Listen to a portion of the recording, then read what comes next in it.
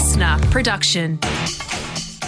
Good morning, sports fans, and welcome to The Scorecard. I'm Liam Flanagan, and this is your Fast Fun Hitter Sport for Thursday, the 22nd of June. Today, how the Supercars series has become a one-horse or one-horsepower affair, Pat Cummins' Ashes rock and roll inspiration, and can the Queensland women wrap up their State of Origin series? But first, the State of Origin Shield is the most coveted trophy in the sport of rugby league, and it's staying put in Queensland. The offload's out the back, it's juggled by Martin, it's picked up by Taulagi, and you can shine the shield and put it back in the cabinet. It's Queensland for another 12 months. The Maroons are once again the greatest state in rugby league after handing New South Wales a thumping 32-6 defeat in front of a rabid 52,000 strong home crowd at Suncorp Stadium on a night where everything went right for Queensland. Grant, Munster, Tabuai Fido, Taulagi with a kick. Payne Haas is back there. It doesn't matter, it bounced for the hammer. He's got another Origin try. And it might be the one that means the Shield stays in Queensland. And for New South Wales, everything went wrong from the get-go. Tom Trbojevic suffering a torn pectoral muscle inside the opening 3 minutes of the game, forcing Brad Fittler to bring South's hooker Damien Cook off the bench to play at centre in place of the injured Turbo. And Cook looked about as comfortable playing centre as Turbo did when he tore his pec. That looks painful. Queensland seized on Cook's inexperience at the position and made the most of it, although one of their most celebrated moments came when the 34-year-old captain Daly Cherry Evans made a length of the field chase down on New South Wales centre Stephen Crichton to stop a certain try. Harry Grant for Walsh. Brilliant hands. Crichton with a chance. Crichton upfield. Cherry Evans is coming. Munster's coming. A few of them are coming. Cherry Evans with a wonderful tackle. The veteran, the 34-year-old. And while in the final minutes the game was well and truly decided on the scoreboard, there were some last-minute fireworks as Josh Addo-Carr was sent to the sin bin for throwing a punch at Reece Walsh, before Walsh and Jerome Luai were both sent off for headbutting one another at close quarters. But in the end, it was the Queenslanders celebrating in fine style with the prospect of clean sweeping the Blues in Game 3 in Sydney on July 12th. Win on Sunday, sell on Monday. For years, when the V8 Supercars series in Australia was a Ford v Holden duel, that was the mantra. The car you saw winning on Sunday was the car people would go and buy from a dealer on the Monday. He's overcome a penalty.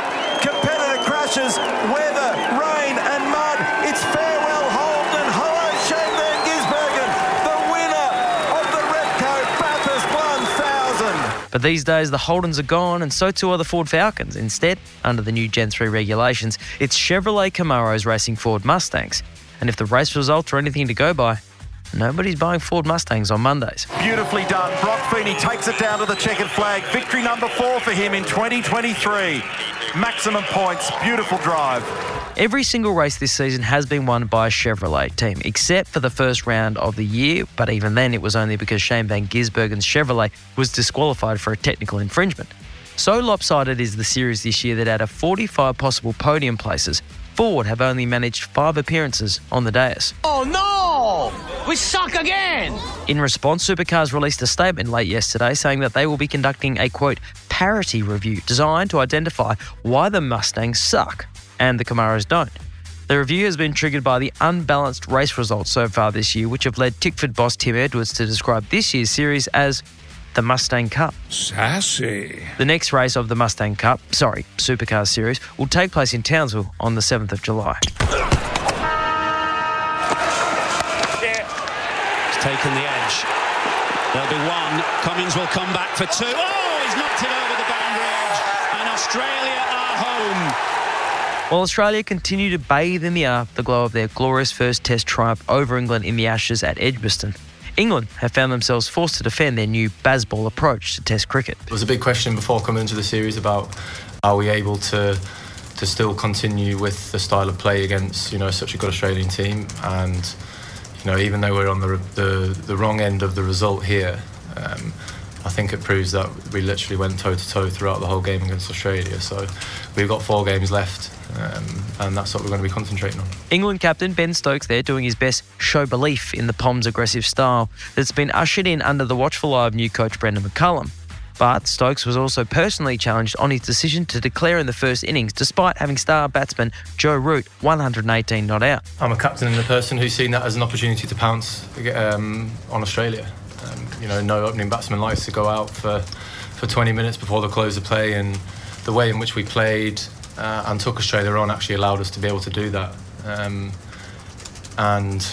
I could also turn it around and say if we didn't declare, would we have got that excitement that we did at the end of day 5? I'm not 100% sure, but I'm not going to be looking back on this game as what ifs. There's so many things that happened throughout the 5 days which we could look back on and say, if that went our way, could this game have been different? But the reality is that we just didn't manage to get over the line this week. So in the words of Stokes' English brethren,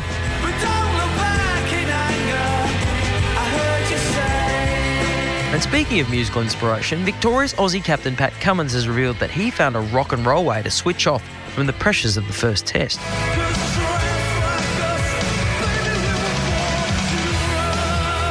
Cummins told the media that after the first day's play at Edgbaston, he ducked off to meet his dad at a Bruce Springsteen concert at nearby Villa Park. And clearly some of the boss's magic rubbed off on the Aussie leader as he delivered one of the greatest captain's performances the country has seen to earn his team a victory. The second test of the series kicks off next Wednesday at Lord's. While the Queensland men are no doubt still celebrating, or at the very least nursing sizable hangovers following their series-winning victory over New South Wales last night in State of Origin, tonight the Sunshine State could make it a double. And it's first blood to Queensland in the Women's State of Origin. The Queensland women tonight face off against New South Wales in Game 2 of the Women's State of Origin series, hoping to make it 2 shields in 2023. New South Wales are the current holders of the Women's State of Origin shield, but after Queensland 18-10 win in Game 1, if the Maroons win, they'll win back the shield. And even if they lose, they might still win. I don't get it. The Women's Series is a 2-game format, meaning that if both teams win 1 game each, the winner of the overall series is determined on an aggregate point system, i.e., Queensland currently hold an 8-point lead in the series, so even if they lose by 7 points or less, they still win. Get it? Now I get it. Good. Game 2 takes place tonight in Townsville with kickoff scheduled for 7:45pm. And that is your Fast Fun Hitter Sport for Thursday, the 22nd of June. I'm Liam Flanagan. Make sure you subscribe so you never miss an episode, and I'll catch you tomorrow for your week-ending edition of The Scorecard. Listener.